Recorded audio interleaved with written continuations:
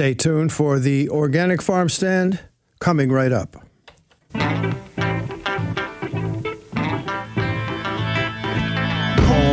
in the fields, and listen to the rice when the wind blows across the water. King harvest is surely come. I work for the union, 'cause she's so good to me. And I'm bound to come out on top. That's where she said I should be. I will hear every word the boss may say, for he's the one who hands me down my pay. Looks like this time I'm gonna get to stay. I'm a union man now all the way. The smell of the leaves from the magnolia trees in the meadow. King harvest is surely come. Good morning, good afternoon, hello. It's time for the Organic Farm Stand. My name is Richard Hill. Laura Modlin, how are you doing? Great. How about you? Oh, not so good, but Not so good. Thanks you for look asking. Great. You look great today. oh, real, it's amazing. I did wash my ball cap. But, You washed your baseball cap.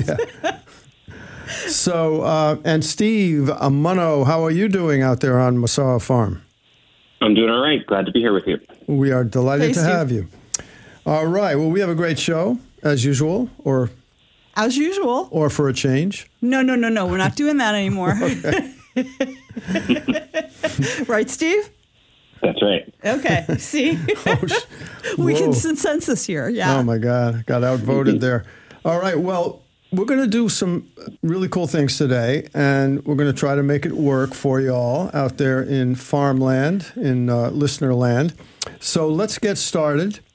Actually, let's just run down what we're going to do. Of course, we're going to have Laura Modlin do her Solar Lunar report coming right up. And then right after that, the Small Farms report from Massawa Farm. Steve Munno will bring us that with all kinds of news about how he's coping with a lot of rain and some news about maybe other farms in Connecticut and a little bit beyond. And then we'll have a special interview at 12:30 with Dr. Roy Beckford, who is currently the Associate Dean and Director of Agriculture Extension at the University of Vermont. And he's going to talk to us about the pretty critical situation in Vermont regarding the flooding that has happened over the past month, I would say, but really sort of crested, no pun intended, in the last 10 days. So we'll have that interview around 12:30. Be very interesting to hear that because Vermont, I mean, I think that we'll find out, but I think that we're concerned that this flooding and its effect on small farms in Vermont will affect the food supply chain. So we'll hear about that from Dr. Beckford. All right, let's get started with Laura Munno. Call me again. Laura Modlin. Hello. So we are now we are 1 month into official summer. And so I decided to shake things up just a little bit. Instead of talking about the time of light from sunrise to sunset, during this time where we're losing light, I'm going to extend things by talking about the time from dawn, from the beginning of dawn to the end of dusk. So it kind of gives us a little hope, because it's a little more time. Yeah, it takes away some of the pain of losing the light. I've been I noticed like around 7, I noticed it's darker at night. So today we had from twilight in the morning to the twilight in the evening, 15 hours and 48 minutes. So that's from 5:05 a.m. to 8:54 a.m. And we've lost PM. PM. We lost since last show. We lost just under 22 minutes, and for the next show in 2 weeks on August 3rd, we're going to lose 29 minutes. I thought we were going to talk about this losing stuff. This is not. We don't want to hear that anymore. I know, but it'll be so nice when we start gaining the sun again. My God. You just have to hold on a few months. Okay. No comment. Have you been noticing, Steve? I mean, at this time of year, the days just feel long, and can't say I've noticed much of a shift. I think historically for me, it's suddenly at the end of August, the time has changed tremendously. It does, yeah. And so we're in the middle of moon cycle. We had the new moon 3 days ago on July 17th, the sturgeon moon. As we learned on the last show, the sturgeon moon was named after a big old fish. And the full moon is going to be August 1st. And so on the next show on the 3rd, we'll discuss what's coming up after that. But as you may remember, we have 2 supermoon full moons in August 1st and August 30th. What is the name of the full moon in August? Did you mention that already? The sturgeon full moon. Oh, I thought that was in July. Okay. No, that's the new, because the name starts with the new moon. The new moon is the beginning of the cycle, and we have a blue moon at the end of August, which is going to be the closest supermoon to us. And I found out why the supermoons sometimes have that orange look to them.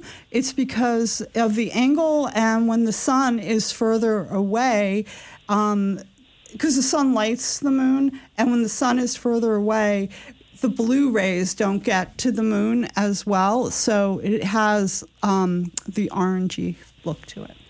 What is there was some interesting constellation that we're going to be able to see, I think. Oh, that was, last night. I don't know, maybe it'll still be tonight, but last night, just after sundown, we had a party in the sky, and it was the crescent moon, and Mars and Mercury and Venus were all really close together just after sunset, just above the horizon. Did you see it? Somebody went to sleep. I went to sleep early. What about you, Steve? Did you see that? I did not see that. We get a great view of the sky here, and I often see the stars rising. I don't tend to see them in the morning, but I did not see that show. Yeah, it was a very special time, and maybe somebody out there saw it. Hopefully a few people did see it. Yeah, I posted it on our Facebook page, cool. which people should check out, the Organic Farm Stand on WPCAN. Yeah, so to find that page, you simply type in Organic Farm Stand, and then there will be choices, and it's the one associated with WPKN. Yeah. I don't know, there might be other names similar to that, and Laura is populating that with all kinds of cool things now, including archives of the show that we're doing each every other week. Did I mention we do the show the first and third Thursday? I think I forgot to do that. First and third Thursdays of every month from 12 to 1 p.m. Eastern Time. Okay. All right. Let's. You have one more item, I think. Okay. Yes. Tonight is Sport Hill Farm in Easton. It has something they called Sport Hill Farm After Dark, and it's going to be every third Thursday through the rest of the season, hopefully till December. And they have free live music by Henry Jones tonight, and free cooking demos by Chef Linda, and there'll be some photo ops and face painting, and the market will be open for shopping, but it's all free unless you want to shop in the market. And Sport Hill Farm is in Easton, and the address is on Sport Hill. It's I thought I wrote it down, but it's on Sport Hill Road. Yeah, so don't hesitate. Don't be put off by not having the number, because it's easy to find the address of Sport Hill Farm. Yes, sporthillfarm.com. Yeah, we were there a few weeks ago. Yep. Nice, very cool, with a great chicken pen with probably, I don't know, 100. And they have a whole field that they can run around outside of the pen. Is that right? That whole area outside the pen, they're let out there and they just run around. Jeez. Free range. Creating mayhem, no doubt. Steve Munno from Bassaro Farm, tell us what is happening and how you coped and might have to cope again with a lot of rain for your farm, and maybe some news about the surrounding area. Sure. Well, here at Massaro, we're on top of a hill here, so we look out in one direction towards New Haven and the other towards Naugatuck Valley, and so we're not very high. We're at about 480 feet elevation. We're not next to a river, and so when the rain that comes down, saturates our field and then oversaturates our field, it causes issues for sure, and that we're managing, but we're not dealing with some of the other things you alluded to earlier that we'll talk about, the flooding that's happened throughout Vermont and upstate New York and in Massachusetts and Connecticut. So, we're fortunate for our location that flooding from rivers is not an issue for us. But certainly the rain, has its own challenges that present us here. It's been continually wet and saturated. It's wiped out a few plantings or made it difficult for some of our plantings to do, and it's challenges some of our crop management as well. That said, we're doing great. In terms of our harvest at the moment, we've got a range of summer squash and zucchini coming in well. Our tomatoes are just starting to ripen, both in the field and in our high tunnels. We've got peppers that look like they, are sizing up, and eggplants as well. We've got a mix of herbs. We have beautiful flowers. So, I'm grateful for where things are for us at the moment, and, always hope for, conditions to improve going ahead, but more so for the other farms who are really struggling and who might literally be underwater right now with, feet of water covering their fields. So the outlook elsewhere is and throughout the region is pretty tough right now. Tell us what when you say you're coping with this soggy soil, how do you do that? How do you remediate or prevent the destruction of some of your crops?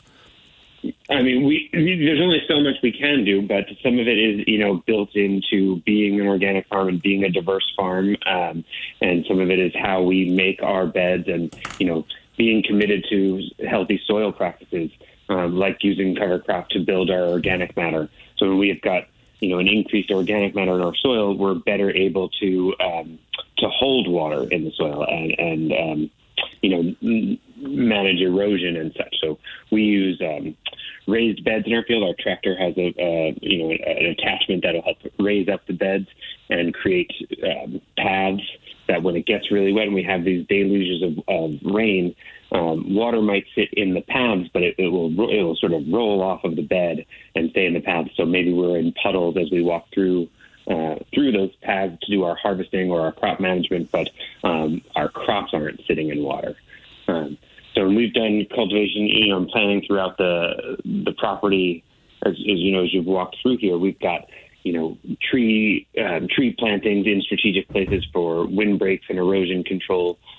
We have some slopes in our field, so we do contour planting, along the slope. So we're not going up and down a hill with our planting. We're going across the hill so that, when it rains and water wants to sheet down that hill, it's going to come up on a raised bed and a path, and it's going to slow it down. Then it's going to come across another bed and path, and it's going to slow it down, as opposed to if we were going up and down the hill, the water would just sheet right down and wipe away our soil too. So we've built in practices on the farm to, make us resilient to these big storms. And like I said, we're fortunate we're not beside a river that's going to come up and flood us. But, when we get 4 inches of rain in a day or, 10 inches in a week or two, we can't stop that. There's still going to be challenges with oversaturation. It's not great for the soil to get that kind of rain in a short period of time. But we're sort of built to handle it as best we can. Explain what the issue of tillage or no tillage, that sort of debate that's happening nationally and also in the organic community. And to what extent do you practice no tillage at Massaro Farm? Yeah, so tillage is how you work the soil. So the act of tilling is to sort of disturb the soil and prepare it. And we all do at least a little bit of that in preparing your garden. So if you're at home in the garden and you're using a spade or a fork and you're sticking that spade or fork into the soil and turning it over, that's a little bit of tillage. And with a tractor, it might be a number of different tools, and some of which do very light tillage and some do more aggressive tillage. So we've always been a very light till farm. So we're not going deep into the soil and pulverizing our soil with, say, a rototiller. A rototiller is kind of a heavy tillage machine. We use kind of some disc harrows that we can lightly set on the ground. We use a chisel plow, which is kind of loosens the soil but doesn't turn it over or destroy it in any way. So, and there are places where we use no-till as well. So we might, just what I was doing earlier today, mowing our cover crops and using tarps potentially to not disturb the soil, but help break down the organic matter even further before we go to plant. So tillage is about, doing work to prepare your soil, and less tillage, reduced tillage, and no-till is less disturbance.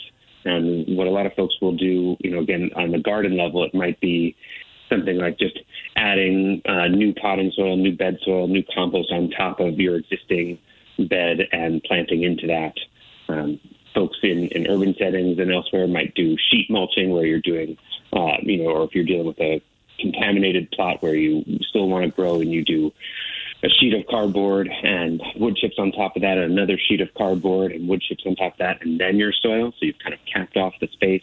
Maybe there's even fabric below that to make sure there's none of that contaminated soil comes above it. And now you've built up this soil above the ground, and then you've got your compost or your finishing sort of bed soil, and you plant into that. The next year you can remove that crop residue and put a new plant in without tilling. That's sort of a no-till garden style. On the farms, you can do no-till as well. So there's just sort of different strategies depending on the size and acreage of your farm. But generally speaking, I would say less tillage is going to be better for your soil health.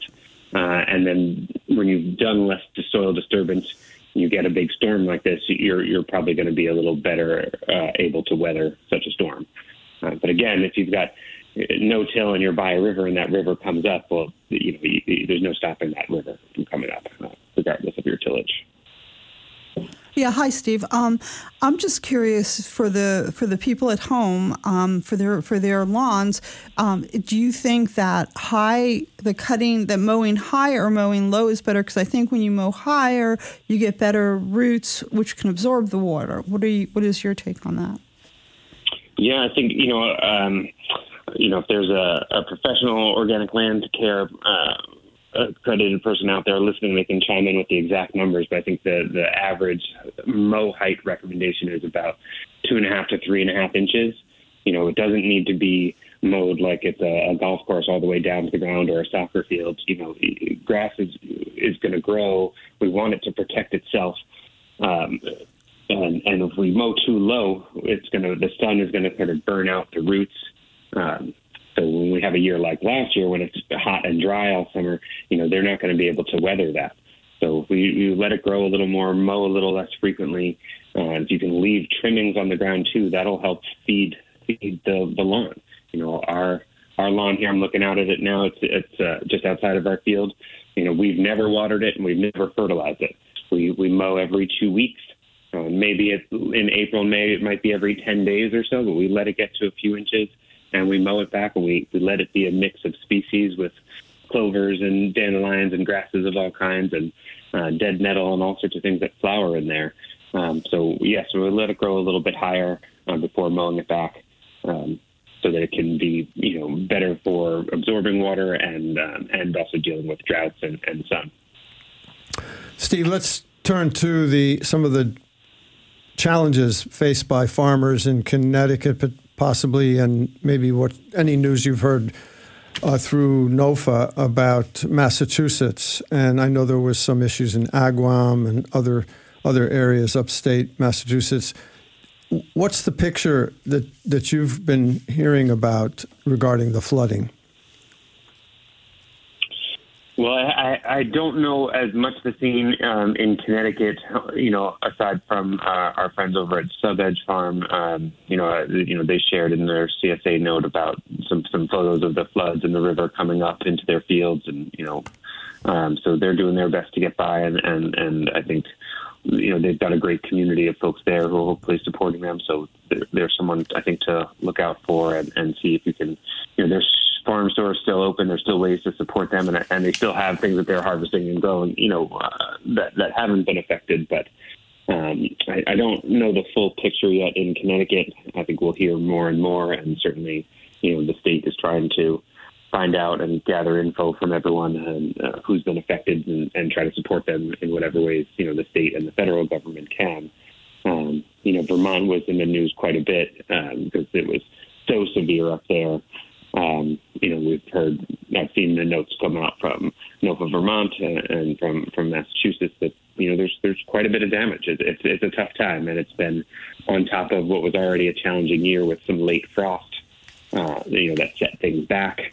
So that's the climate we're in. There's challenges throughout the year, and we rely on each other for support and rely on the community for support. So there will be more and more info coming out soon. So I certainly don't have a complete picture at this time, but I know it's pretty tough out there.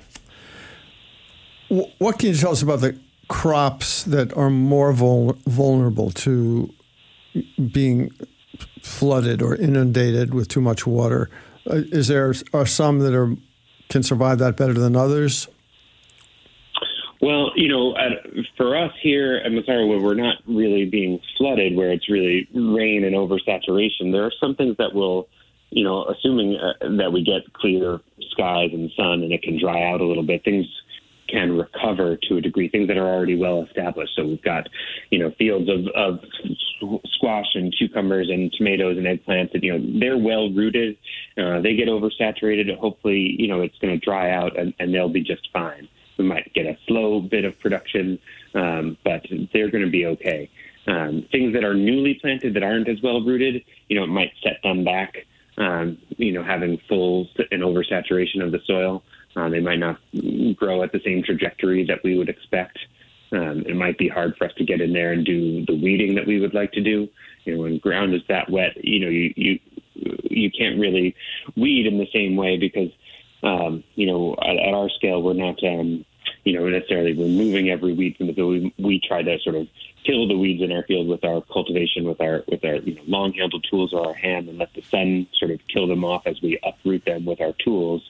But when it's continually wet, we do that weeding, and those plants can just reroot. So the grasses or the unwanted plants out there can simply reroot in there. They're great at surviving. That's what grasses and weeds will do. So that gives us challenges for sure. So yeah, the newly planted things are tough, and things that we seed. I've had a tough month with trying to get carrots started. Because carrots take a long time to germinate, about 10 days or more. And when we keep getting these heavy rains, it sort of disturbs those beds that they were in and washes them out a little bit. And so that's been tough for us. But, the problem for places that are actually flooding with rivers is that once you get sort of flood contact, they might not be able to harvest anything at all because oftentimes flooding comes along with, maybe sewage or septic or things in the water. Because, it's the whole system that's flooded and ends up in the river, and contamination becomes a problem. I just wanted to mention about my, I had some correspondence with the produce manager at the Brattleboro Food Co-op, John Trunkle, and I was asking him about his suppliers, and he said there were 3 that he knows of that have had substantial damage, and one of them, they lost their entire red and green leaf lettuce, and there was damage to low-to-the-ground crops such as cabbage, broccoli, and cauliflower, but they're going to be able to replant for harvest later in the season, which is good. And then another one hasn't been able to get out into the fields for weeding because of the amount of rain, and things have to dry out in order to do that. And then the third one lost their entire mixed greens, spinach, and arugula, as well as cilantro. They've begun replanting for harvest in the next month or so. But on a better note, he said, this is all local Vermont. He said that the blueberry crops have been abundant and the corn crop is looking good. The Brattleboro Food Co-op is Southern Vermont. Southern Vermont, yes, southeastern. It's very south. It's just near the border to New Hampshire. Yeah, there's a tri-state thing there. Massachusetts, New Hampshire, and Vermont all sort of come together at that point. Yeah, that's a great co-op, and that issue of how we may see some of that. I'm not sure how much produce comes from Massachusetts and Vermont. Our organic produce that we find in our health food stores, places that I shop at. Perhaps even big stores like Whole Foods. We may see some of the effect of that flooding. Well, I think, organic, when you want organic fruit, I think that a lot of it does come from up further north because they don't have the same issues we do here with humidity, and, it's a little cooler up there. Yeah. Well, we'll see. We'll see what, the meteorological bag of tricks that we may be dealing with coming down. I was in the Berkshires past couple of weeks, and talk about unstable weather conditions. I mean, literally every day there's a possibility of a thunderstorm, and that's farming country too. So it's it's very tricky. And Steve, you deal with this, month to month, year to year, and I wonder how you're, what you do to allay your nervous. You must be a nervous wreck sometimes trying to figure out what the weather is going to bring you.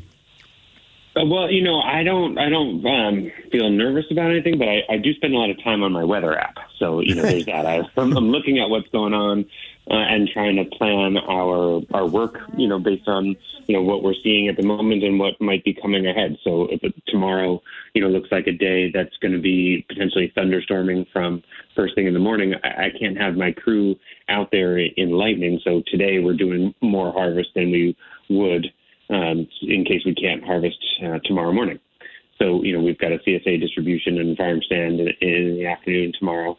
So, typically Friday morning we might harvest flowers for bouquets that we make along with some lettuce and kale and such, but we made sure we did those things today.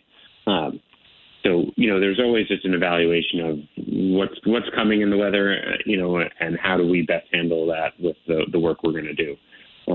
But, you can't control it. So, and oftentimes the forecast is wrong as well. So we'll just roll with that and make the best choices we can and feel comfortable with that and move on. That's a very equanimous position that you're maintaining there, Steve. I commend you for that. Shall we bring our guest on, Laura? Sure. He's standing by waiting for us. We have Dr. Roy Beckford, who's the Associate Dean and Director of Agricultural Extension at the University of Vermont. He's received his PhD in Sustainability and Integrated Food Systems from Prescott College in Arizona. He has extensive experience as an agricultural consultant, including international extension experience in serving communities in need in Central South America, the Caribbean, and Southern Africa. He has a book called Poverty and Climate Change about restoring a global biogeochemical equilibrium. And that's I believe, his second book. Right. Major work, his second major work, Examining the environmental and social issues in developing and underdeveloped economies. Well, we're having a great time reading our little... We'll have to go back to school. Well, thank you for that introduction. You kind of sound like it's not me that you're reading about. Of course. Yes, Dr. Beckford, thank you so much for joining us. All right, and henceforth, I think you should just say Roy. Okay, got it. All right, okay. Thank you, Roy. Well, why don't you start by telling us a little bit about what you do there at the University of Vermont. What is an agricultural extension, per se? Okay. So first of all, let me just say I caught the last few sentences of the person we were just talking to, Steve Munno. And it just reminded me of many of the places that I've lived and worked. I worked and lived in the British Virgin Islands, where there were 13 hurricanes in 10 years.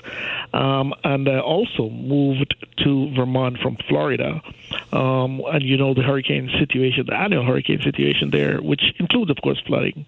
I do extension at the University of Vermont, and I've done extension for a long, long time. Extension is a word that actually popped up for the first time, perhaps during the Irish potato famine in Europe, and it was a way to extend education, empowerment, and information to farmers in particular who needed to figure out the ways to change their systems of production for potatoes in Ireland back in the 1800s. And the word has taken on new meaning in the United States since 1914. We have adopted and established a nationwide cooperative extension system in all our land grant universities. And so we became known as the cooperative extension system in the United States, and we exist in every state, not just in the traditional land grant universities, but in the HBCUs, and since 1994 also in the indigenous colleges as well. Well, you're sitting up pretty far up in Vermont. I think you're in Northern, right near Burlington, in Burlington. Yeah, in Burlington. In Burlington. You can't get any closer to the Canadian border, I think. So tell us what you see from that perspective in terms of, we've heard a lot of dire reports about the situation in Vermont, just generally, but specifically with regard to small farms and even larger farms in Vermont. What data have come in so far? All right. So while my office is actually at the University of Vermont campus in Burlington, Extension, as a part of the university, has offices across the entire state, in every county, almost every county. We have 11 offices across the state, and so we're scattered throughout the state, and we have impact, and we have Extension personnel who are either professional staff or faculty who work directly with farmers, large farmers, medium-scale farmers, and small farmers as well. And so I see and touch all aspects of agriculture and farming in the state of Vermont through all of these extension professionals who work across the state. And what we're seeing is interesting and very reminiscent of Hurricane, I think, or Tropical Storm Irene that impacted Vermont in 2011, I believe, where there was significant damage to produce, not just from the impact of the flooding directly, but the aftermath of the flooding and the persistent rains that's been happening in the state of Vermont for the last 6 weeks or so, and it continues. It's not stopped yet. We see lots and lots of damage. In some cases, we see total loss of crops. The report I got from my vegetable and berries team is that several dozen farmers have reported total loss or close to that. Another 100 or so farmers have had significant loss, and almost all produce farmers have yield loss due to the rains I talk about. In fact, up to 17 inches in some places, in some towns.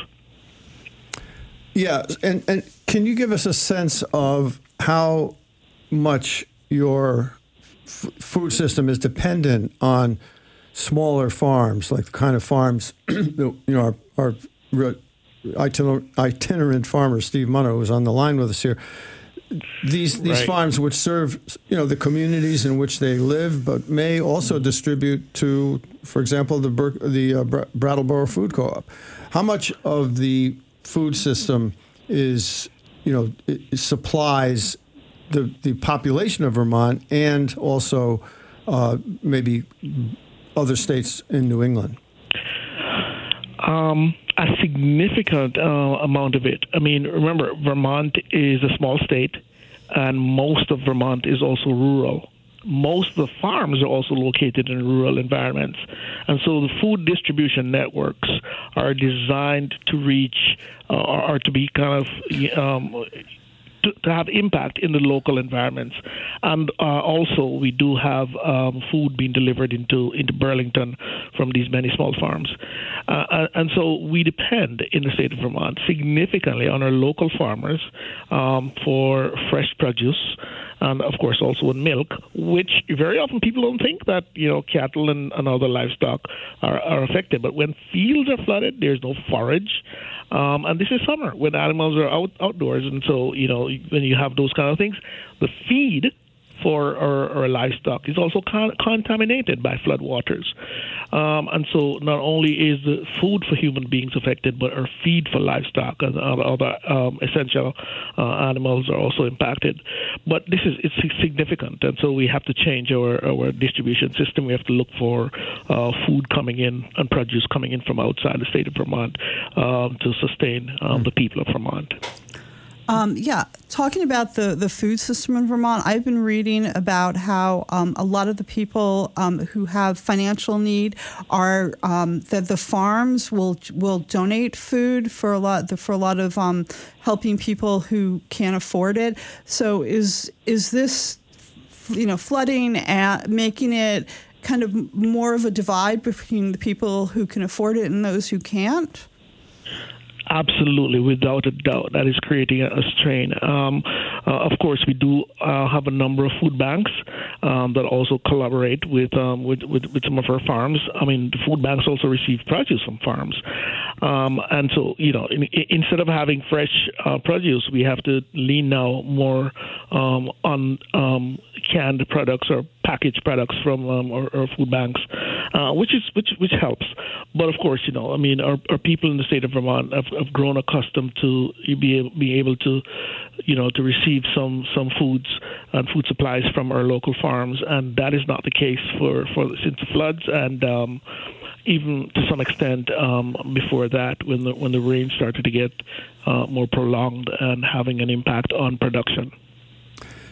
Can you talk a little bit about the divide or difference between, or the scale of the size of farms in Vermont? Like how many are what you might consider large farming operations, and how does that contrast with the small farmers, such as the farm that Steve Munno runs in Woodbridge? Mm-hmm. So Vermont is interesting. I've been here now 2 years.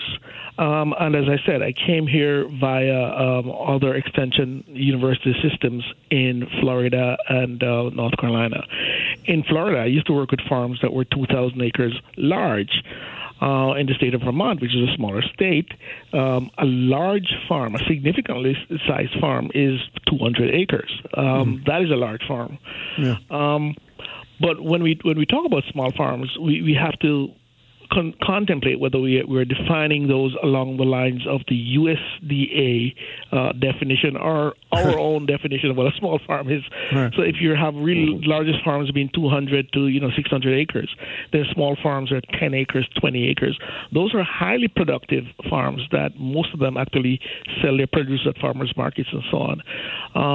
And so very often there is that distinction between the mid-sized farms or the large farms that exist there and those smaller ones that are very, very diversified, that do greens and winter squash and all those things, but they're nonetheless significantly affected when things like this happen really, really quickly. When a weather emergency like this happens. We're speaking with Roy Beckford, who is the Associate Dean and Director of Agriculture Extension at the University of Vermont in Burlington. Let's see if Steve Munno from Massaro Farm has any question or comment for Dr. Beckford.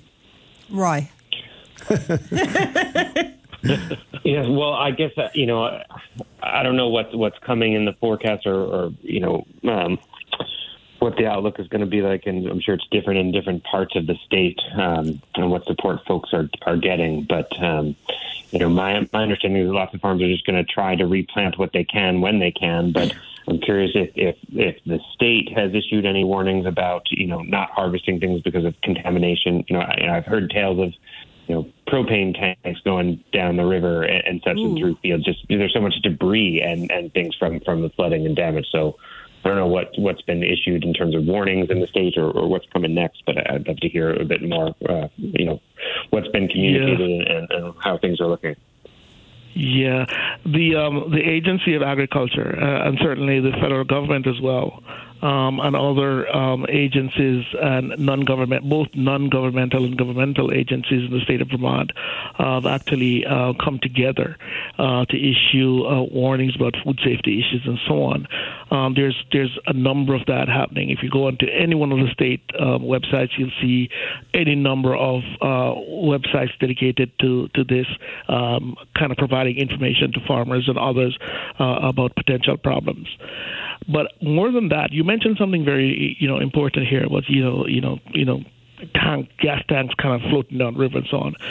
What we saw after Tropical Storm Irene in 2011 was heavy metals contamination from floodwaters. And many of these potentially can do significant harm to the human beings if you consume foods or produce that's been contaminated by cadmium and all these things. So there is increasingly a look at testing for this, especially on our farms, in and around farms, and making sure that we take the necessary precautions and do the mitigation that is needed to clean things up and move forward. So this is going to be difficult. It's very hard to detect heavy metals in soils, and then to get around to doing remediation is even more difficult. But there are warnings, and we're putting together a task force right now. I am also part of that. The Agency of Ag is part of that, to look at what else that needs to be done to make sure that we adequately protect our farmers and consumers from any potential harm or danger. What about supporting, small farmers who have sustained a lot of damage, or for that matter, medium and larger farmers in Vermont? Is there any economic support going to the farms, or, boots on the ground kind of, help to do some of the repair and remediation might be required? Absolutely. So FEMA is actually conducting assessments at the moment, and you would be quite familiar. Laura would be familiar with the Northeast Organic Farming Association of Vermont, NOFA, who also have a recovery fund that's available. And low-hanging fruit, a number of people, philanthropists have come together. There's all kinds of GoFundMe projects that have been geared towards providing relief to many of our affected farmers and so on. There's any number. People have come out and they've banded together to ensure that we take care of our neighbors and the people that feed us. It's very, very important that we have we come together with a package of assistance to our farmers that's going to help, because we can't move forward without making sure that this happens. And this is a good time where we to remind people that you really shouldn't criticize farmers and the way they do things, because they do things based on the need of the consumers. I once saw a very interesting little poster on somebody's wall. It said, "Do not criticize a farmer with your mouth full." To remember Good one. that. But yeah, there are a number of GoFundMe and other NECAS, the Northeast Center for Food Safety, has publications and they're talking about how to move ahead. There are also various other agencies and organizations that are working to assist with funding and just relief from these things. So there is low-hanging fruit GoFundMe. There are other philanthropists that have come in. There is state agencies that have been looking at providing quick relief, as well as there's federal assistance through FEMA and other agencies of the sort. Any reports from the organic farming community about how they're coping? It's a little more, I guess, like nuanced in terms of contamination, which could create, like an issue of, well, is this farm still organic if they've had some heavy metal contamination? Absolutely, I alluded to that when I talked about the heavy metal contamination. I have not had any specific response from the organic folks yet, but I know that NOFA, the Northeast Organic Farming Association, is very actively engaged with their membership throughout the state. So I'm sure that they're going to put out a statement on organic issues very, very soon. This is of concern because we want to make sure that we sustain our organic production. Of course, not everywhere in the state of Vermont was as severely affected by the flooding as others. So those farmers, I'm sure, will come to the aid of others who are having problems. And we'll figure out ways, Extension as well as other agencies will figure out ways to assist those farmers who have been affected. We'll make sure we test to ensure whether there is heavy metal contamination or E. coli contamination or any other bacterial contamination. But we'll put together all our resources to make sure that we're helping to mitigate any of the issues that I mentioned earlier. Yeah, and I'll invite Steve Munno to jump in anytime he's got a question. This may be one of those times or not. Yeah, go ahead, Steve.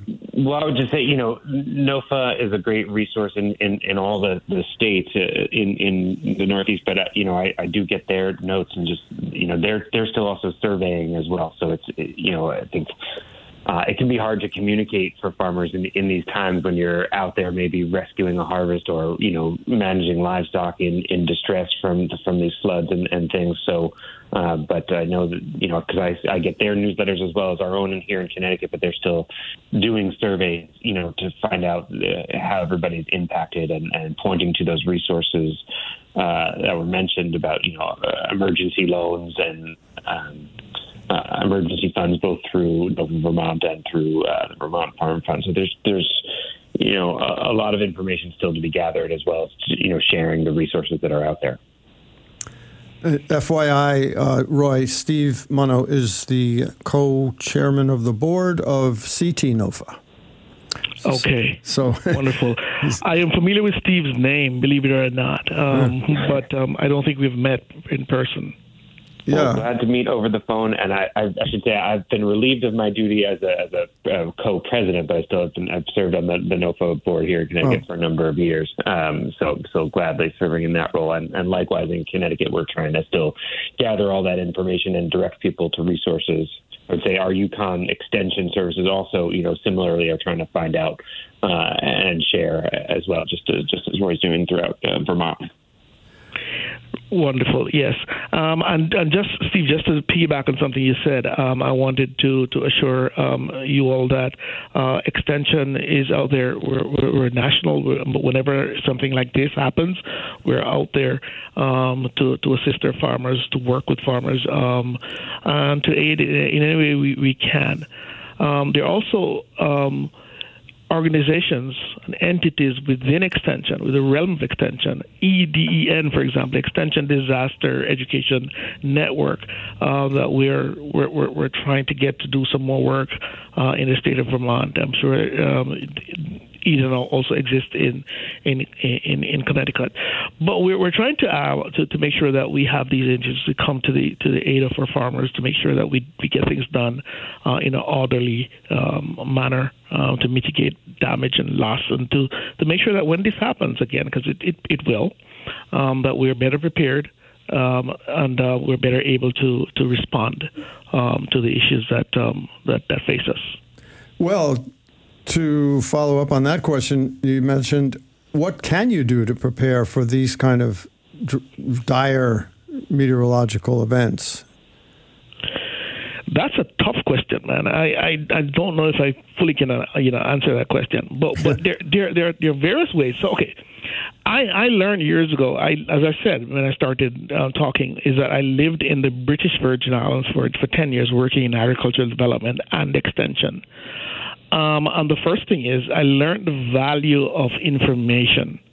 What's the value of information, of having information that knows that there's going to be a storm coming your way versus not knowing? There is a massive value to that. And then how do you best prepare for whatever that issue is going to be? And then after you prepare, how do you go through the event itself? Once you go through the event, coming out on the other side, what do you do then to make sure that you rescue and that you do all the other things that mitigate your losses and so on, and be able to survive beyond that? Those are all the pieces that goes into the how you react to emergencies like this one. When you put into that problems with climate change and all of that stuff that's going on that we know is actually happening, then we can come up with a better way to deal with the issues. Steve mentioned earlier that sometimes the forecasts around weather events is not even correct.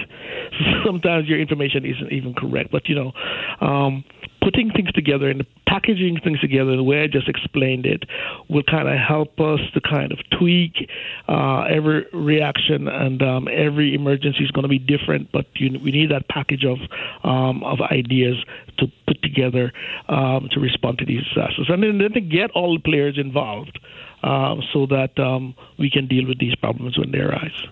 Do you think that you have the resources to deal with this very difficult situation of potential heavy metal contamination in the soil?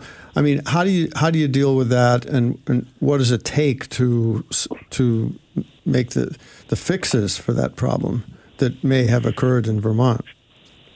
We don't always have the resources to deal with it. And I know that sometimes, there are various, we have developed all kinds of scientific approaches to deal with remediation of heavy metals. We do have that. It depends on the extent to which these contaminations are happen. But we do know that we can provide guidance to farmers about where to relocate a particular thing on a farm. We also have responded to how we do production. Our production systems have changed. So if you know that there's a particular kind of heavy metal existing in a particular place on a farm, then we go to a different system of production. You might go to elevated or hydroponic systems, so on and so forth. We move. We do the remediation by putting certain crops in there that pulls up heavy metals very efficiently, and we dispose of that adequately. There are various scientific approaches that we have come up with that will help deal with these issues. First of all, though, we need to be able to identify and diagnose where these problems are, and it doesn't necessarily mean that when there is heavy metal contamination in an area on a farm that is everywhere on the farm. So maybe 5% or 10%, and we'll figure out how to deal with those issues and help the farmer respond. Well, thank you for that explanation. That was very interesting about the crops that can actually pull up the heavy metals and dispose of them in that way. Our guest has been Dr. Roy Beckford, the Associate Dean of the Agriculture Extension at University of Vermont. Yeah, somehow, Laura and I will... we'll get that between us, being one brain. That's right. Two brains are better than one. Thank you so much, Roy, for being with us. Thank it was you. Great report, and we'll really great. Stay tuned and try to be with you again. It's been fun to be with you, and thanks, Laura, for inviting me. And sure. greetings from all our farming personnel here in the state of Vermont. Our pleasure to have you, and we'll talk to you soon. Good luck in Vermont. And, thank you. Yeah, so Steve, thanks so much for being with us again, and we'll be back in 2 weeks, August 3rd. Oh, good. Thank you, Laura. Oh, and tonight, Sport Hill Farm is 6 to 9. I forgot to mention. Sport Hill Farm, 6 to 9. Tonight, a free concert. All right, all. Thanks so much for being with us. Thank you, Laura Modlin and Steve Munno. Thank you, Richard Hill. All right. Thank you all. Talk to you all soon. I tell you it's intuitive, baby. Downright primitive. Organic love. 100% natural, baby. Organic love. 100% natural. This world we're living in gets crazier by the day. Yes, it do. This is the Gaiagram, environmental headlines from around a planet in crisis. The New York Times reports the temperature in Phoenix was expected to be above 110 degrees for the 20th consecutive day, breaking a record with no end in sight. A heat wave is also gripping parts of Europe, including Italy and Spain, and Canadian wildfires once again sent smoke across the United States. Iran's Persian Gulf International Airport experienced record-breaking heat last week due to a rare combination of extremely high temperature and abundant atmospheric moisture that created a heat index. According to U.S. Stormwatch, the Iran airport reported a heat index of 152 degrees Fahrenheit.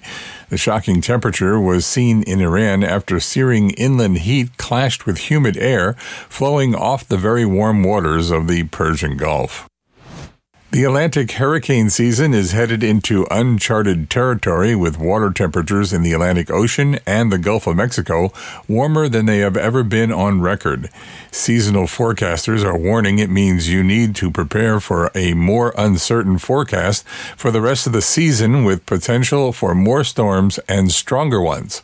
Sea surface temperatures around parts of Florida and the Bahamas are warmer than 90 degrees Fahrenheit. Warm ocean water is one of the key ingredients for fueling hurricanes, and it's been in abundance so far this year. A small city west of Austin is under the highest level of water emergency possible amid a significant drought. Officials have asked community members to stop all unnecessary water usage as the problem persists. The city of Blanco's most recent water conservation problem has been ongoing since at least mid-June, when the mayor issued an update saying that the city's water supply is vulnerable because a local river was too low for us to take water out of it. According to the PBS NewsHour, a review by federal ocean regulators of the status of a vanishing species of whale, the right whale, has found that the animal's population is in worse shape than previously thought. The North Atlantic right whale numbers less than 350 and has been declining in population for several years. The federal government declared the whale's decline an unusual mortality event. The National Oceanic and Atmospheric Administration released new data that 114 of the whales have been documented as dead, seriously injured, or sublethally injured or sick since the start of the mortality event. Researchers at the University of Texas in Austin have discovered an enzyme that eats plastic fast, and scientists think it could revolutionize how we deal with waste. The team used artificial intelligence, chemical engineering, and synthetic biology to turn a natural enzyme called PETase into a plastic-eating machine. PET, a type of polyethylene terephthalate, is a clear, strong, and lightweight plastic that's widely used in food packaging and plastic bottles. PETase got its name from its ability to degrade PET plastics. According to the U.S. Energy Information Administration, 64% of Iowa's energy production now comes from wind, a new record for the state. Iowa has been a wind energy leader for decades, but Iowa has a goal of becoming fossil fuel independent by 2035. Green energy advocates call this a big step along the road to fossil fuel independence. Maersk, one of the world's largest shipping companies, has a new container ship that sets sail this week that is the first ever to run on green methanol. made from methane captured from food waste at landfills. The company has a commitment to only buy new ships that can use green fuels. The company already has another 25 of the ships on order, and it's also beginning to retrofit older ships to use the same fuel. By the end of the decade, the company plans to transport a quarter of its ocean cargo using green fuels. This was the Gaiagram, environmental headlines from around a planet in crisis. WPKN programming is supported by Novamont, a Connecticut company, manufacturers of Matterbee, a family of completely biodegradable and compostable bioplastics which are being used to provide low environmental impact solutions for everyday products. More information is available at materbi.com/en. This is the Supreme Serenadian Calypso King of the World, the Mighty Sparrow. And you are listening to WPKN Radio 89.5 FM in Bridgeport.